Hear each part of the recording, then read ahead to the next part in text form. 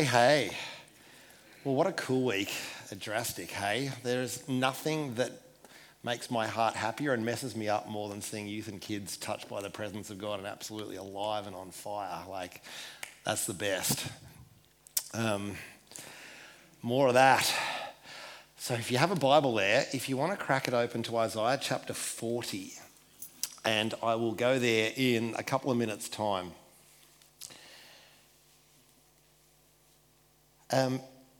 Deb says hi again. She's in there somewhere. Hey, babe. Yeah, she got a fourth thing. This one was courtesy of Daniel. Where did he go? He went boom. Daniel's been raptured. So pray for Deb's immune system if you could, because she is thoroughly over. She is thoroughly sick of being sick. She doesn't like being, she was let out 2 weeks ago and was like, yeah. And for a good few days, she was doing really good. Actually, for a week, she was doing really good. It's like, yeah, she's back, baby. Come on. And then... she is at home resting. It's her birthday this week, if you want to send her some cash or a present or something. No. Or just some love would be sufficient. James Moulton, who is also... What's that? He just wants the money, eh? Yeah, you are married. Your birthday's next Sunday? Yeah. Happy birthday for next Sunday, seeing we won't be together. And your dad turns 40 this week, and he's in there as well somewhere because he is also under the weather in some kind of way, and James would have to be feeling unwell to not be here. I know James. He hurt his back. He's just not good. So anyway, healing on you, James, and bless you. He turns big 40 this week, so send him some cash too. I'm sure he would love that and be thoroughly embarrassed that I would even suggest that. And it's also the last week of school holidays. Who goes back to school tomorrow? Students and teachers alike. Yeah, Jesus, help them. Help them, Jesus. Help them. Help me pass my assessments. Yes, help you pass your assessments. That would be good because, if you don't, you have to do it all over again, right? Yeah, that's not cool. Yes, help him, Jesus. Help him, Jesus. All right. So Isaiah chapter 40, if you want to go there, and like I said, I'll join you there in a sec. I want you to imagine, and don't imagine too hard because you'll see in a moment. So don't imagine too hard, but I want you to envisage this situation. There is a criminal loose in your neighbourhood. And if this criminal gets into your house, it's not going to be good for you. So no matter what you do, this criminal could get in.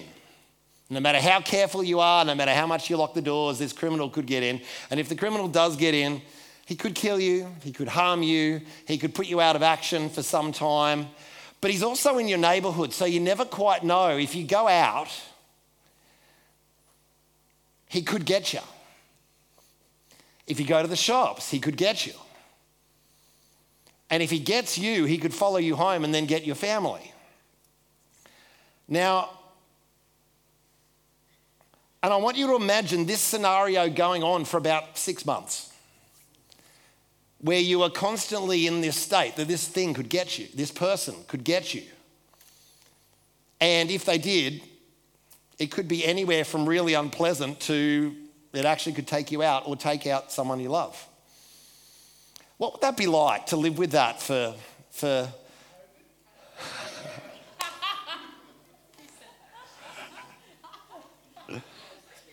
So you can imagine, what would that be like? Before we go, what would that be like? Would that be a traumatic experience to live like that for like 6 months? You would be living in anxiety. And then let's say that after 6 months of that, when you're in constant once, let's say the guy's caught, he's locked away, he's never coming back. After 6 months of that, do you reckon it would still have an impact on you? Yes. Yeah? Yeah, I reckon it would. I reckon that would have quite an impact on you. Now, Jonathan obviously made the connection as to where I was going here is during COVID, and it was longer than 6 months, where we were in this situation, but particularly in the early days, we were in this situation where we had this invisible enemy out there, and for a time we didn't have a clue what this meant. None of us had been through this before. Our governments, our doctors, our hospitals hadn't been through this before. And all we hear on the news is people are dropping dead in the streets and all of this stuff is happening. Now, we're largely through the other side on the whole. You know, it's still floating around, but it doesn't seem to be as dangerous as it used to be, although for some it can be. But do you reckon that is potentially still having an effect? Just like the potential of the criminal lurking around our neighbourhood. And in many ways, okay, it's a sneaky criminal, but at least you can kind of see when they show up and maybe put up a fight. But this thing was different. It was like we're fighting this invisible enemy that could show up anywhere. Do you think that's traumatizing at all?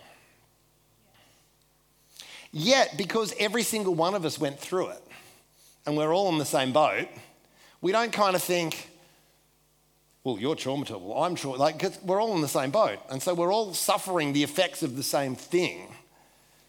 But because everyone's doing it, we feel like this is normal. You getting my drift here? Now,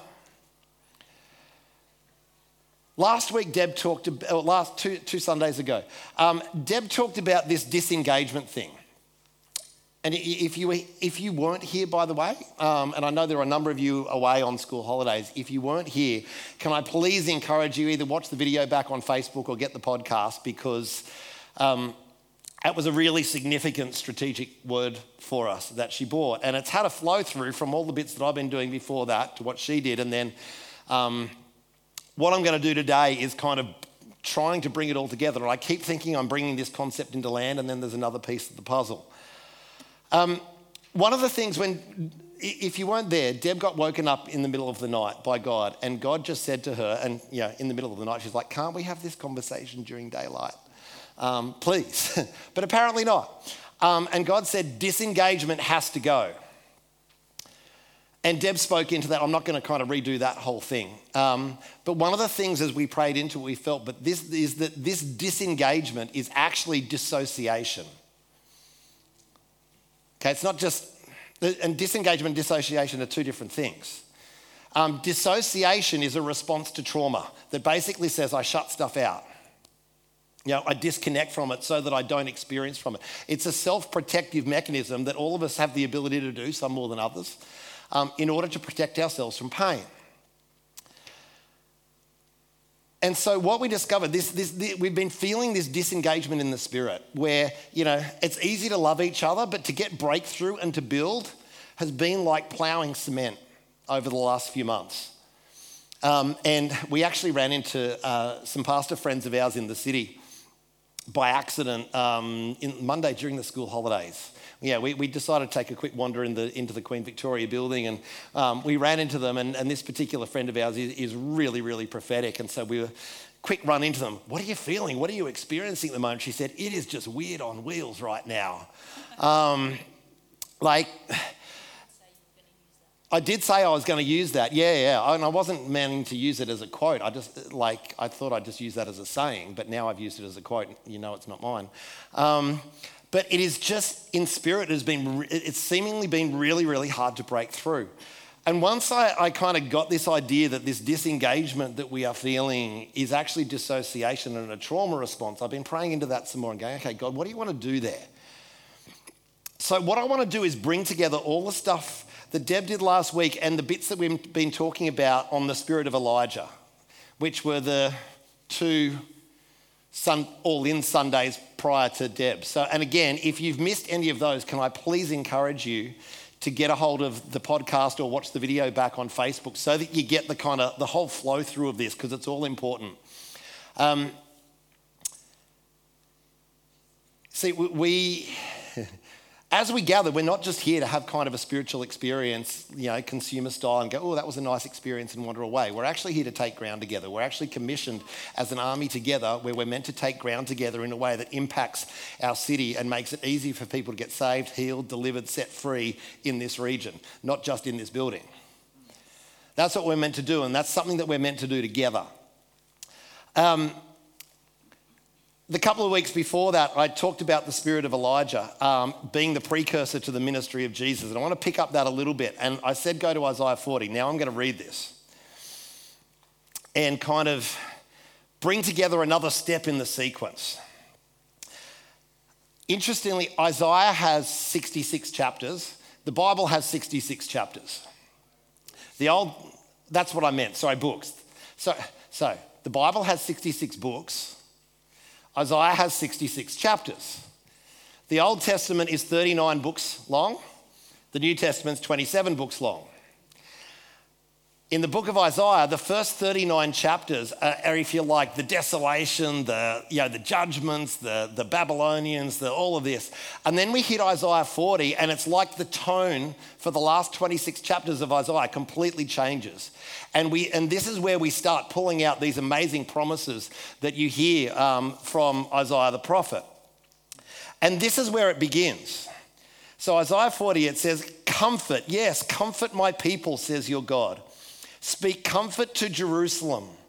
Now, when we read Jerusalem, don't just put this off as a time back there. So when God speaks prophetically using a city, he is not only speaking to that city, but he's speaking beyond that. So Jerusalem was the capital city of Israel, which was the heart of God's covenant people.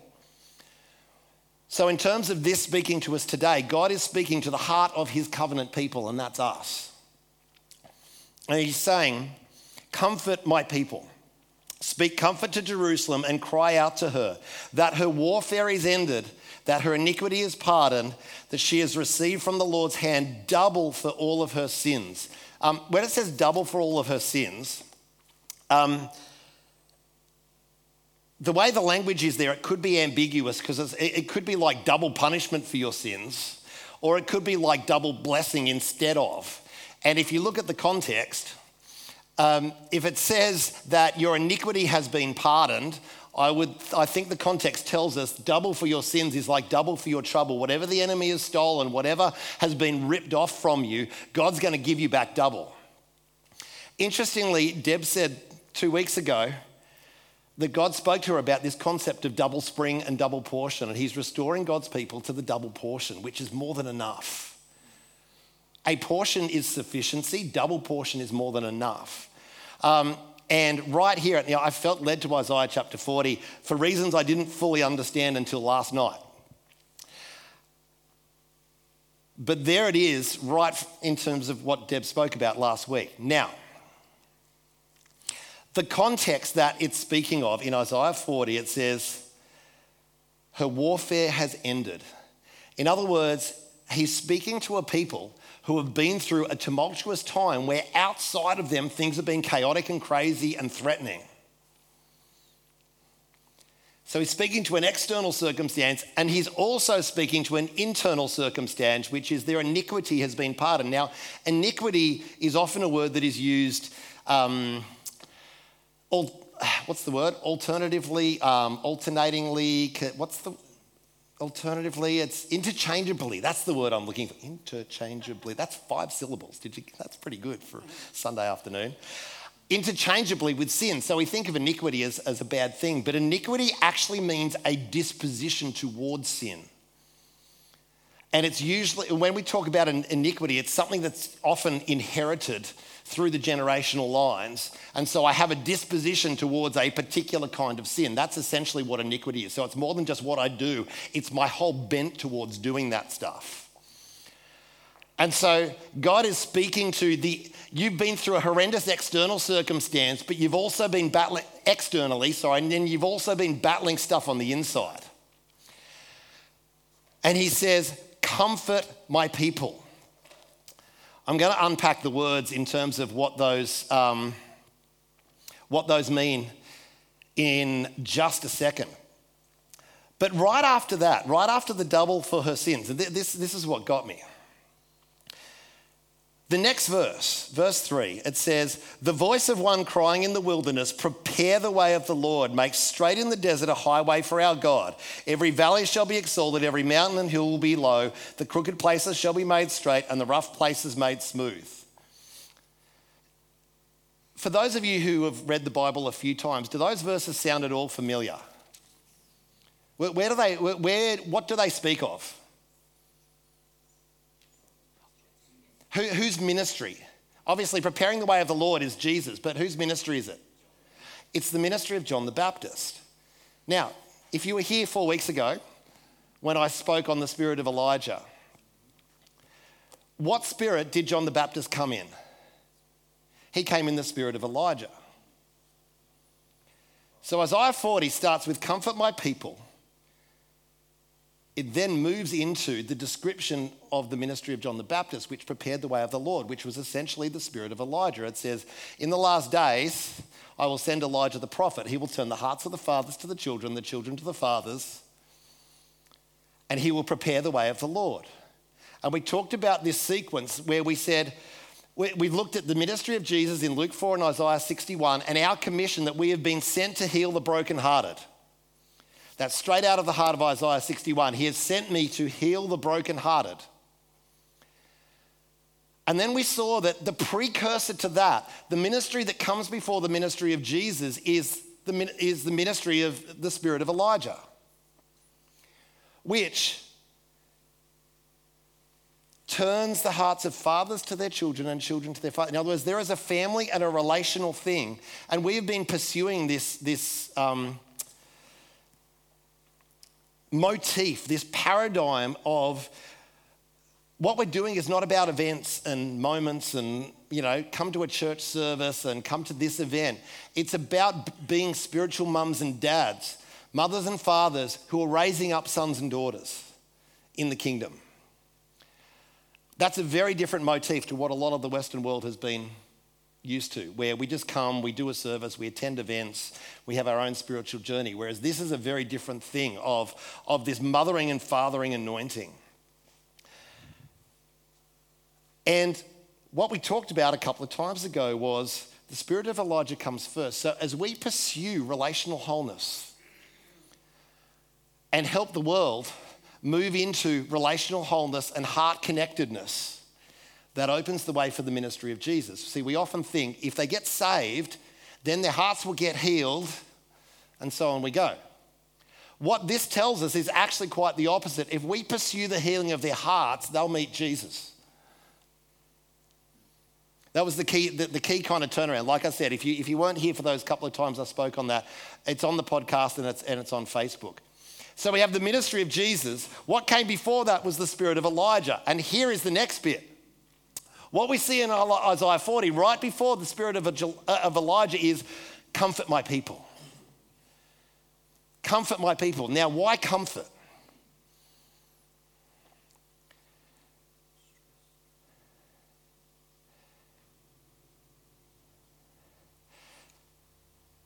Comfort is the answer to trauma. What do people need when they've been traumatized? They need comfort. It's actually comfort that helps people to heal. Psychologists have taught us that when someone goes through a really difficult trauma, there's a 72-hour window after that trauma where if the person receives significant comfort and support during that first 72 hours, the trauma doesn't stick and doesn't tend to impact them ongoing. It remains a momentary thing. Yes, they remember it, but it's not like, doesn't become this disabling trauma. Comfort is the answer to trauma. And if you look at, I want to read this to you in the Passion Translation. I love it. So again, Isaiah 40, it says, "Your God says to you, comfort my people with gentle, compassionate words. Speak tenderly from the heart to revive those in Jerusalem." So where it says speak tenderly to the heart, the word there, where it says speak comfort, the word there is essentially, literally, speak to the heart in order to revive it. It's actually really amazing, stunning, beautiful language. Speak to the heart in order to revive it. So I want to just keep this in mind. The answer to trauma is comfort. God's speaking, comfort my people. Now, let's go back to the COVID impact for a moment. When I'm doing my business thing, I work with leaders at all varying different levels of organisations, and one of the things that we teach and train people in is how to manage people who are in the process of change. And there is a model that we use a lot by a neuroscientist called David Rock. I don't know if any of you have ever heard of him in anything that you have come across, and if you haven't, don't worry, you could Google him and you could find a whole lot of his stuff. Through his research, and his research actually involves sticking people in real time into an MRI, what we call a functional MRI, where they get to read in real time, like they get to give you a stimulus and they can see what area of the brain lights up like a Christmas tree under a particular stimulus. It's essentially how we've learnt what regions of the brain do what. Interesting thing that they found out in the process of this, and this wasn't just his research, was that when a person experiences social pain like rejection, it's the same area of the brain that lights up as if we've experienced physical pain. So from your brain's perspective, your brain protects you from social pain as much as it does physical pain. Then what he discovered was there are 5 areas, and it's a model called SCARF, S-C-A-R-F, 5 areas that will cause a threat response in our brain. Now, when we get a threat response in our brain, what happens? What do we go into? Fight or flight. Okay, good. So when we go into fight or flight, our amygdala, which is the threat center of our brain, lights up like a Christmas tree under functional MRI, and we are either, if you imagine it's designed for I'm out hunting for food, a large bear appears in front of me, it's got a bib on, it's got a knife and fork, and it's looking at me. At that point in time, my brain does not want me going, geez, I wonder what kind of bear that is. It's an interesting brand, because I'm going to be lunch. It's trying to help us survive. So it puts me into a threat state where I either tear the bear apart or run like hell away from the bear. That's what fight or flight is designed for. Now, what his research discovered, and it's something that we've known, is it's not just bears that put us into fight or flight. There are certain relational triggers that put us into, or social triggers, sorry, for want of a better word, that put us into fight or flight. So there's 5. So S stands for status. In other words, if I perceive a change lowers my perceived level in the pecking order, I get a threat response in my brain. There's another one called certainty. When I can't, if you like, control, if I don't know what's going to happen next, my brain registers a threat response. Largely because if something unknown's coming, I need to be on alert to know whether this is a good or a bad thing. All designed to keep you alive. A is autonomy. Now, can I borrow you for a second, John? Okay. So if I was to, I'm just illustrating autonomy. Now, the giving and receiving of air is fairly important to you, yeah? Sometimes. You like to control that yourself? So if I start to put my hands around his throat, I'm doing it very gently. I'm not actually really squeezing it. Yeah, you're faking that, aren't you? Yeah. If I start controlling his giving and receiving of air, not only is a physical thing going on, but that's hitting an autonomy trigger because all of us want to self-direct in certain areas of our life. Thank you. You can be seated and unchoked in Jesus' name. Oh, I've got a tail. I don't know what to do with that. Just wag my, yeah, thanks, Nathan. That's very, very helpful. That's autonomy. So this is, if any of you have been in a workplace where you've had the poop micromanaged out of you, that's the autonomy trigger that makes that feel so miserable. I can't self-direct. I can't make my own choices. R is relatedness, which is if I perceive that some change affects my connection with others, then it registers a threat response. Now, if you think of COVID for a moment, we were all completely isolated, and if we did see each other, we couldn't hug each other, we couldn't comfort each other in the middle of this random dude wandering around our neighbourhood seeking to kill us. We were told we're not even allowed to shake hands, we're not allowed to hug each other. So that relatedness trigger was going right off during COVID. And a lot of my business stuff started to happen online. And what I found is I was coming across a lot of men in particular, not exclusively, but a lot of men who were suffering a lot of anxiety and depression because their primary relational contacts happened through work and they were completely isolated. And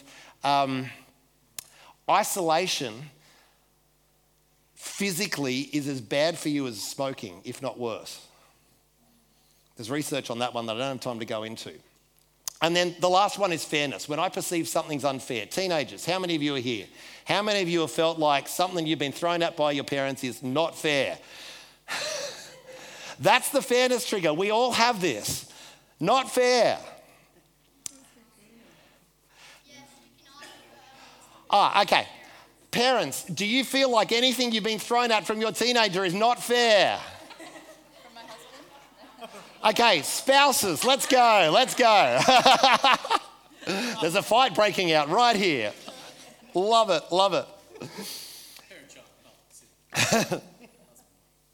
Yeah, no. Madeline was beating you guys up and winning. Yeah, it was very cool. I mean,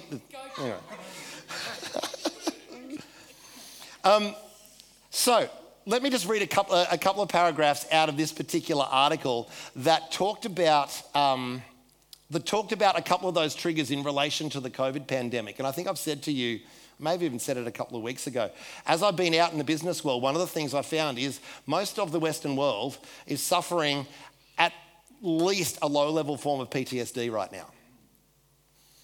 But because everybody has it, no one recognises that they've got it, but are suffering the effects of it. But because we all have it, we just think it's normal. But it's anything but normal. A random dude has been wandering around our neighbourhood trying to kill us for a really extended period of time. And sure, he might have had his butt kicked a little bit now, but like you said right at the beginning, the effects remain for an experience like that. So, this is what David Rock says about COVID. This prolonged period of psychological pain came from 3 deep psychological needs not being met. First, our need for certainty was thrown off track. Our lives are built on patterns we count on, like where our clothes hang, where we eat breakfast, the way we get to the office. Studies show that even ordinary boring certainties activate reward networks in the brain, whereas mild ambiguities, uncertainties or contradictions, can activate strong threat responses using networks similar to those triggered by physical pain. The absence of reliable patterns means it literally hurts when we're not able to think more than a few days ahead. Now think about what we've been through for nearly 3 years. Just on a big picture level for us, we had a family camp, it was on, it was off. We've had church, it's on, it's off. We've had home groups and hubs, on, off. It's like, well, let's just get to the day and see. Now, for me, for whom no 2 days are ever the same and variety is fun, that wasn't so bad, except when you're trying to build momentum, it's really darn annoying. But for others of you for whom certainty is a part of how you're wired, that is significant. The second psychological need that wasn't being met was our need for or desire for autonomy, which is that need to be able to self-direct, which plummeted with every new confusing piece of information about the virus. For a long time, we didn't know whether masks made a difference, whether to let our mail to sit for 48 hours before opening it. Like, quite seriously, we're thinking, could that piece of mail kill me? Yeah. I'm not kidding, right? In the early days, we did not know this. I don't know if you remember it, COVID actually got into New Zealand on a package that came from overseas. We think, anyway. That was the story. So is my mail about to jump out and kill me? I don't know. This is what we were going through. And it's kind of become, blur now. But I want to remind us of what this was like.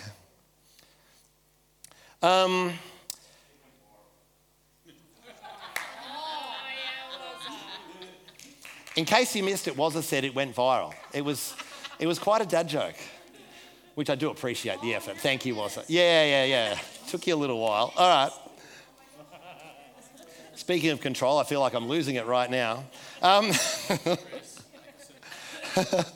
So, So we didn't know whether to let our mail to sit for 48 hours before opening it, or whether going to buy groceries was banal or potentially life-threatening.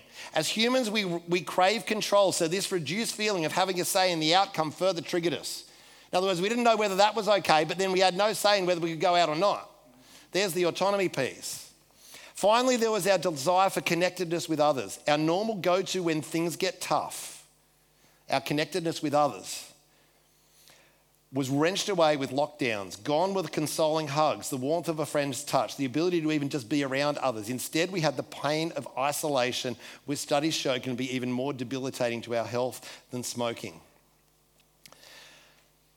So, do you get the idea? When your brain is constantly in a threat state, and particularly when that autonomy thing is threatened, pain, discomfort, unpleasantness mixed with powerlessness is essentially the breeding ground of trauma.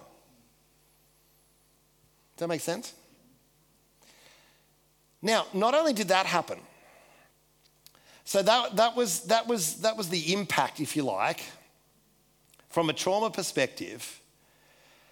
But then if you think of, and he actually uses this as an analogy, the author, he had twisted his ankle while running and had to be not running for quite some time. Now, once the joint had healed, what he discovered when he tried to run again was all the muscles that surround that had atrophied to a level where, it just didn't have the strength to hold the thing together anymore. And is it that one? Here it is. So, after nearly 2 years of working from home, many of our social skills have started to atrophy.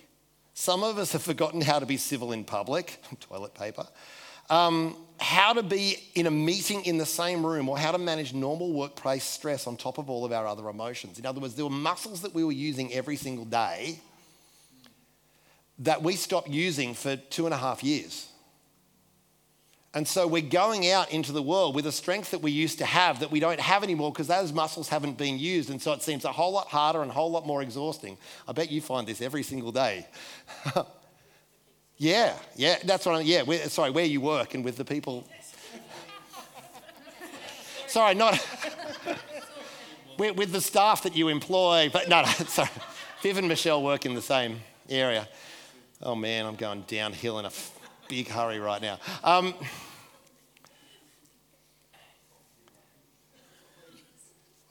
Now, last thing from this article.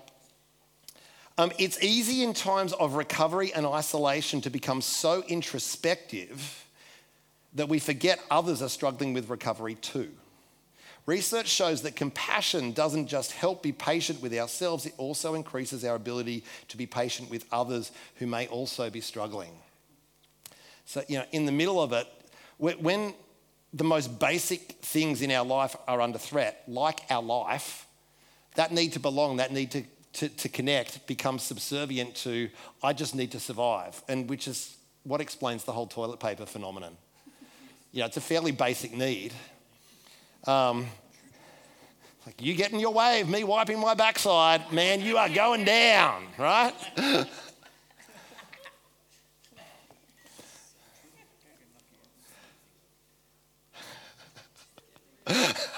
Leave it alone. I'm working hard to leave it alone myself. Okay.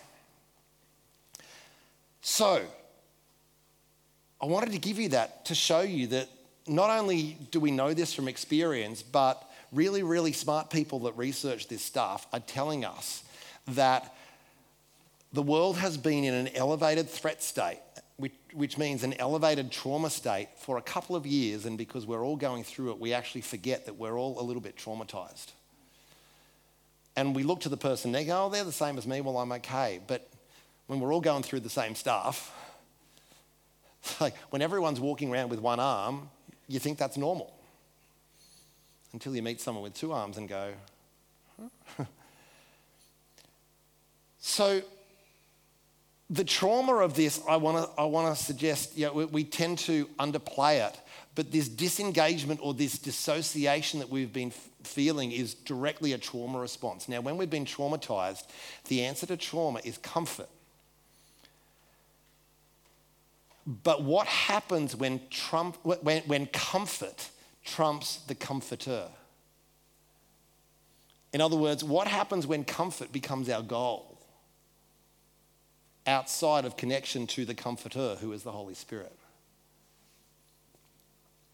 So when we turn to other things as our comfort, comfort becomes our highest goal. Netflix, social media scrolling, just distracting ourselves. Alcohol, pornography, drugs.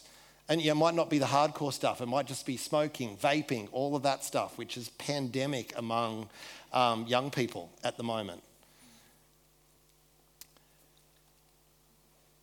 All of this stuff is a false comfort. But when we've never really learned how to experientially receive from the comforter, we kind of feel like that's all we've got to go to. But then when we go to that, we actually anesthetize ourselves from the comforter. Because it's like, that need's been met. I can't, and so that's done. And I actually trade the real deal for a counterfeit. And in the process, I remain disengaged, dissociated, and anaesthetized to his presence. And then we come together in spirit and kind of feel like, it's disengaged. It's because we're all flipping anaesthetized. Because we haven't realized we're actually in a degree of trauma. And we've forgotten that in trauma we have a comforter who actually wants to comfort his people. And in Isaiah 61, the word for brokenhearted, when it says to heal the brokenhearted, the word there is the sense of broken and splintered as a result of a thud impact. And as a result, it's splintered into pieces. And that was kind of like what happened to us, but because it happened to the whole world, we don't go, if what we described in COVID happened to one person, you'd probably be going, I think I need to see someone and talk that through. But because it happened to all of us, we just kind of write it off and go, it happened to us all. Well, actually no, God cares about this stuff. He cares, and add that to families that were locked down together, and that sort of thing amplifies whatever's going on. If there's dysfunction going on, it'll amplify it. If the family's really connected, it'll amplify it. And for a lot of people out there, it amplified the dysfunction.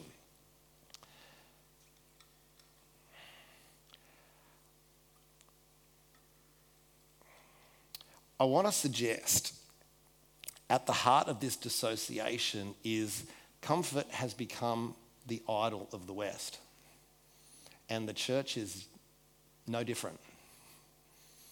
Comfort has become our idol.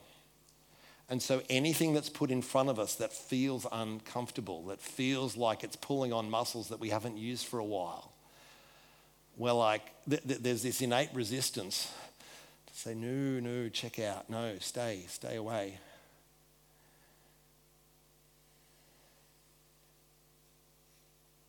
So the root of this dissociation is trauma. And I haven't learnt to find comfort in him. I've found comfort in something else other than him. And an idol is anything you consult before you do the will of God. So God puts something in front of you and you go, that will be uncomfortable. Idol exposed.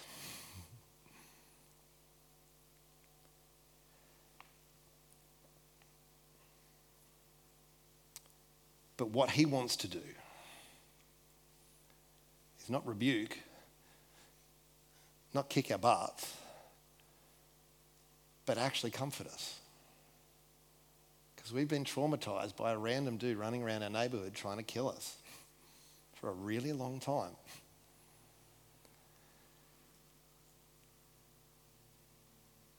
So what we see is this sequence where we see the ministry of Jesus, which we've been sent to heal the brokenhearted. We saw that before the ministry of Jesus comes the spirit of Elijah, which goes after relational brokenness. In other words, if we heal families and heal the hearts of people, they'll actually come into the ministry of Jesus, not the other way around. But then before we go and heal the brokenhearted, God wants to comfort his people. He wants to lift the trauma off his people and speak tenderly to our hearts to revive them, to bring them back to life. And from there, Paul said in 2 Corinthians chapter 1, he said, "Praise be to the God of all comfort. He comforts us in all of our troubles so that we can then comfort others with the comfort we ourselves have received from God." That's the sequence of how we become a healing place. We receive comfort from God. And when we receive his comfort, I remember Graham Cook saying, "The comfort of the Lord is so good, it's almost worth being depressed in order to get it." He's that good at what he does. And his comfort trumps anything else that we can attempt to anesthetize ourselves. I was away this week up in Brisbane running a leadership program for a whole bunch of leaders in the mining industry. And I don't know if you know anything about the mining industry, they're not necessarily known for being really soft and tender-hearted all the time. They're known for their robust language and a lot of things, which I won't unpack now with young people in the room. They're known for an awful lot of things. What I found was a group of really amazing, skillful, smart people. And they were there for this was the second module of a second of 2 days. The second 2-day program in a 2-module program. So I'd had them a couple of weeks before, and then I had them again this week. And we spend a lot of time digging into this whole area of psychological safety.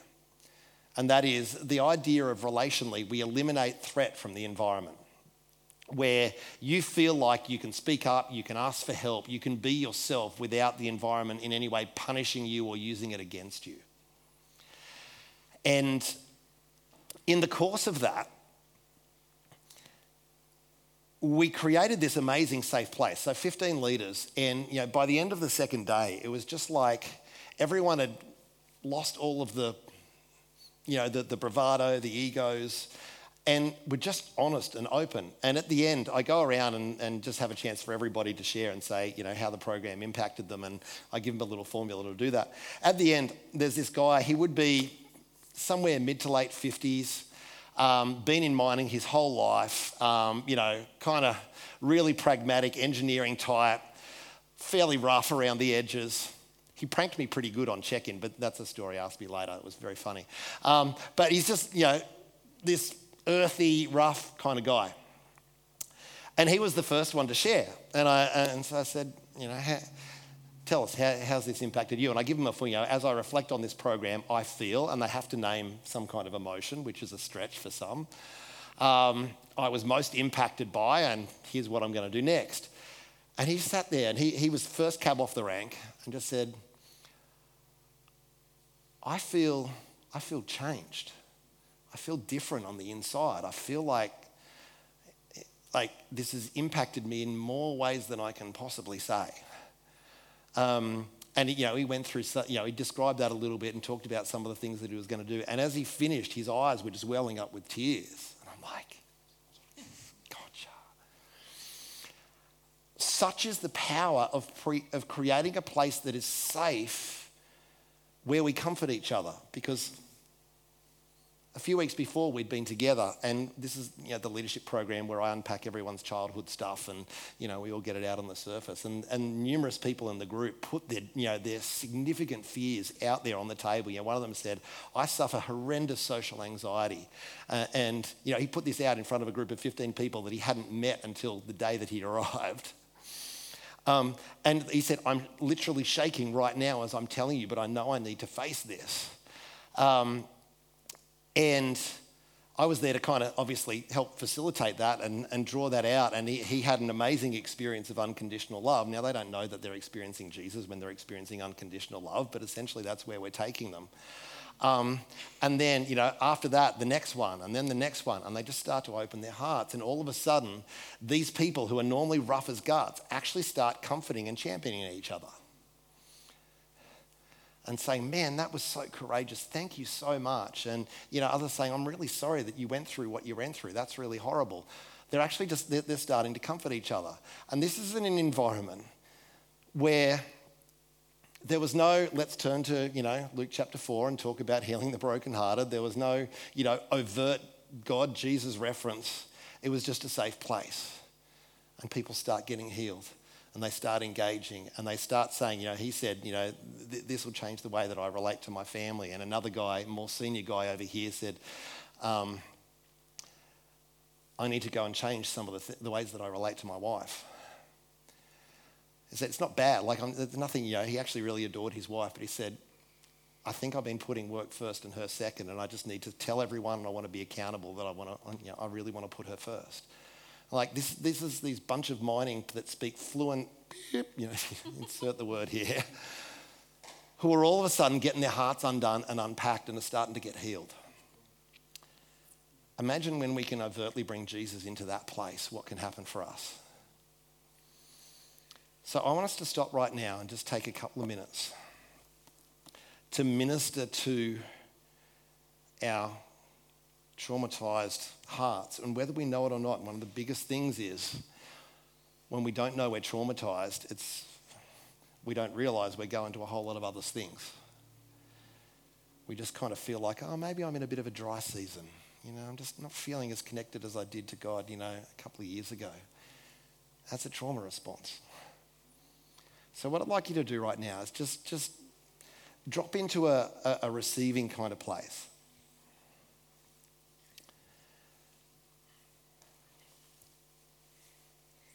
And I want to take some time to first identify the trauma, I want to identify the pain place.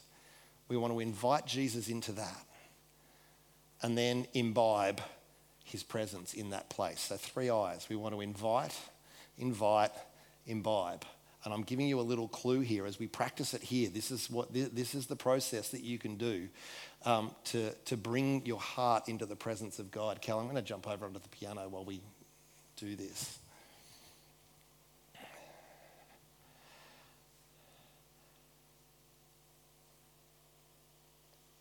So I'm just going to ask Jesus to come. I know he's already here, but I'm just going to ask him to increase his manifest presence amongst us right now. Jesus, we just say you are the healer. Holy Spirit, you are the comforter. And we just invite you right now to come and rest heavily upon us.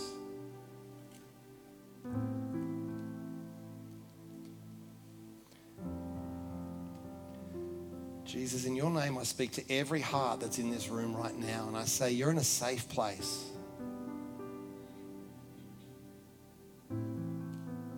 There's no judgment, there's no condemnation here.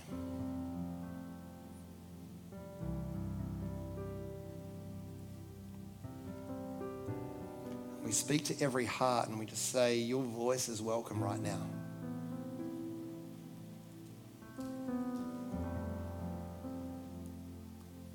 I'm going to pray something right now, and it's essentially repenting to my own heart. Because what we often do in times like this is when we anesthetize, we're essentially saying to our heart, hey, shush, I don't want to hear from you. You're too difficult to deal with. And I don't know if any of you have ever felt like that person where people are saying, shush, you're too difficult to deal with, don't speak. It's not a really happy place to be. But for a lot of us, that's where we put our heart, in that place of like, shush, you're too hard to deal with.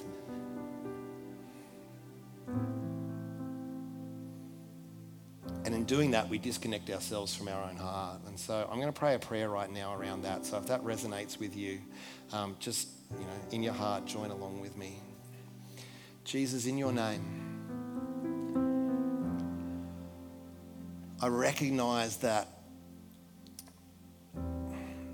I've shut down my own heart. I've pushed it to the side and said, your voice doesn't matter. And in doing so, I've left a part of me that's been traumatized under constant threat state. And I've essentially said, your voice doesn't matter. Put your pain in a box and keep it away from me. And in doing so, I've traumatized myself even further. So, Father, I repent of that now. I repent to you, but I also repent to my heart. I want to say I'm sorry that I've treated you like that.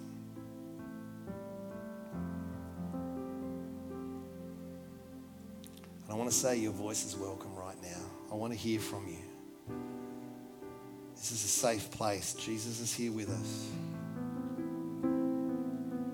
And he already paid the price for everything that you experienced.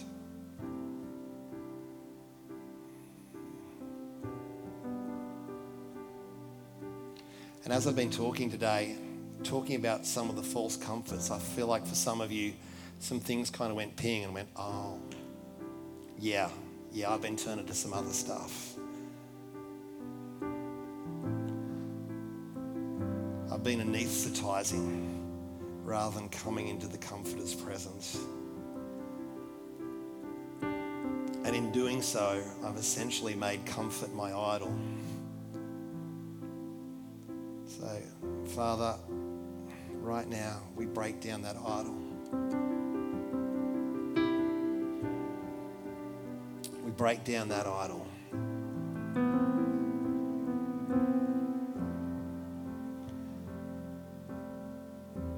We open our heart to you as our comforter.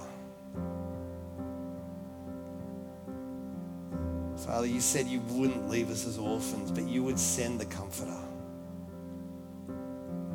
So we open our hearts to your comfort, Father.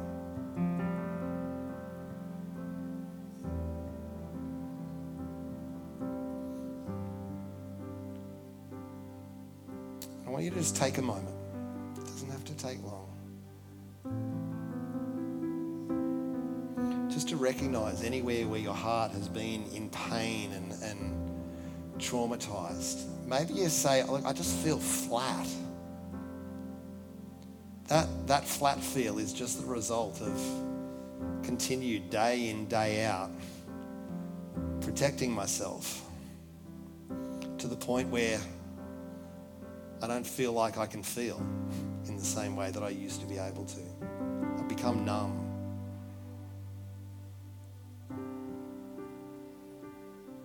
So Jesus, we give you that flatness. We just ask you to show us what's underneath that. Because often underneath that blur, that flatness, is a whole lot of vulnerable stuff.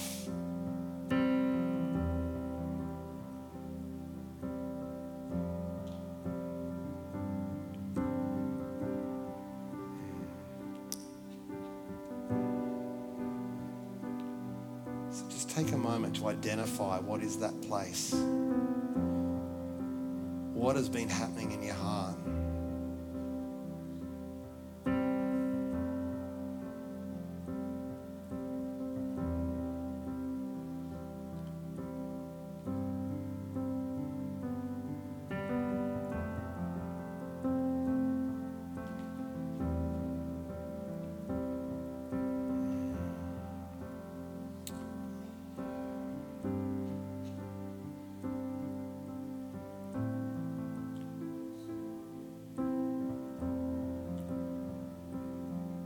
Then I want you to invite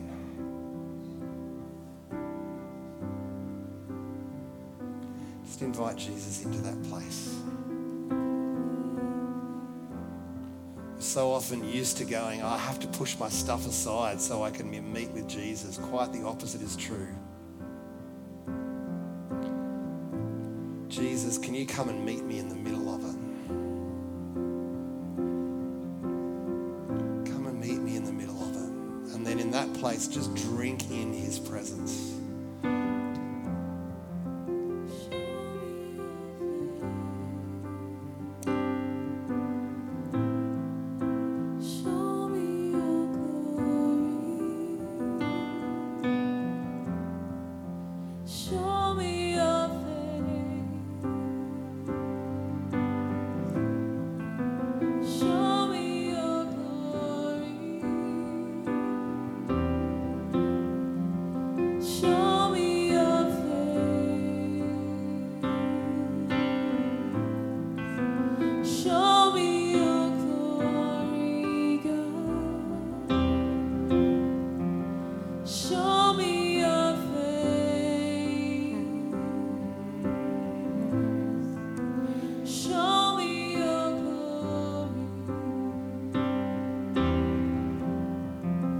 Show me your face. Show me your face. Show me your glory, God. Show me your glory. So now, Jesus, we just release your words of comfort.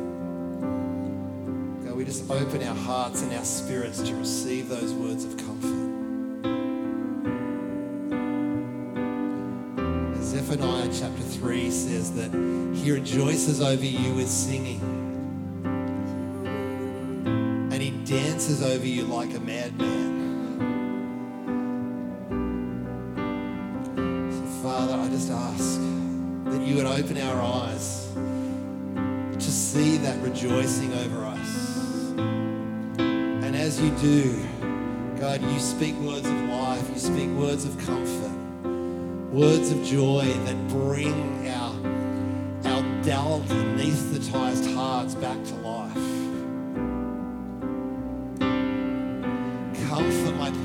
Comfort my people, says the Lord. Speak words of tender compassion that revive hearts. Thank you, Lord.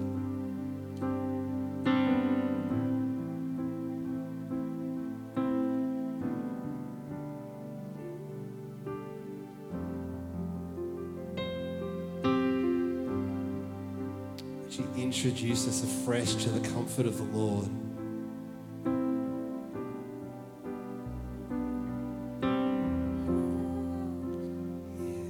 Tender words of compassion.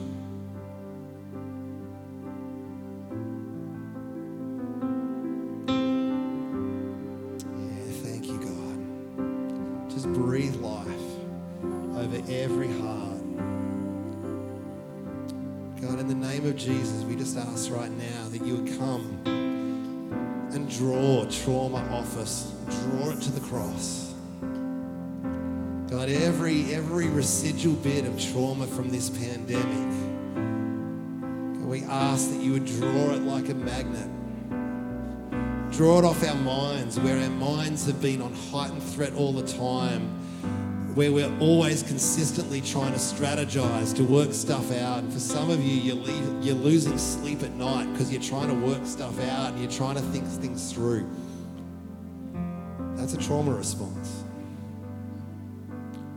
So God, would you draw the trauma off that threat center of our brain? Draw that trauma off our amygdala. Draw it like a magnet to the cross. And God, replace it with the shalom, the peace, the comfort of heaven. Now just give our minds permission to rest, permission to switch off.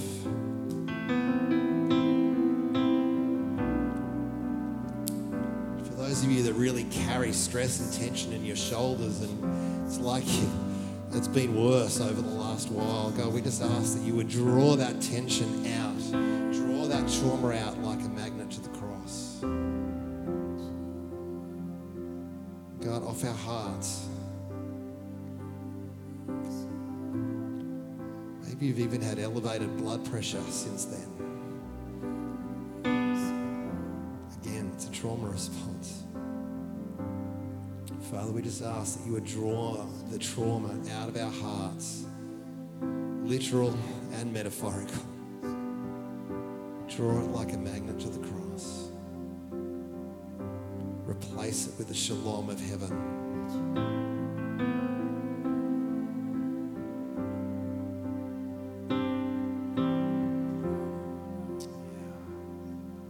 Every part of our spirit, soul, and body, God, would you draw it to the cross, draw the trauma.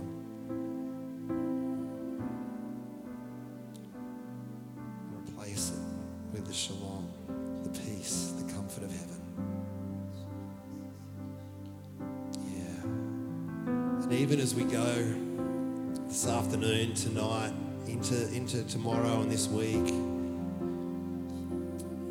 God, I just ask for a new awareness your voice, of your words of tender compassion, of your spirit of comfort that is all around us. For every situation, whether it's pandemic, residual, or whether it's just the normal stuff that our workplace or family or whatever throws at us. God, I just release to us a brand new awareness of your presence right there with us. You said you would never leave us and you would never forsake us. Increase our awareness of that. God, I bless our spirits to rise up and to be prominent over our soul and our body so that we can be so aware of your presence day in, day out. In Jesus' name. Amen.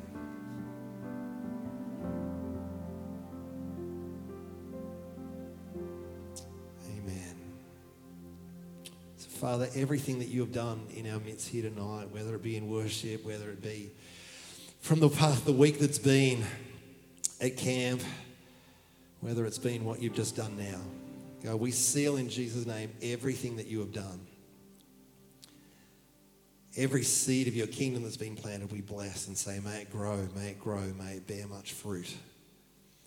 And Father, may those around us look at us and go, man, what is that piece that is on you? How do I get me some of that? That we would be able to comfort others with the comfort we ourselves have received from you.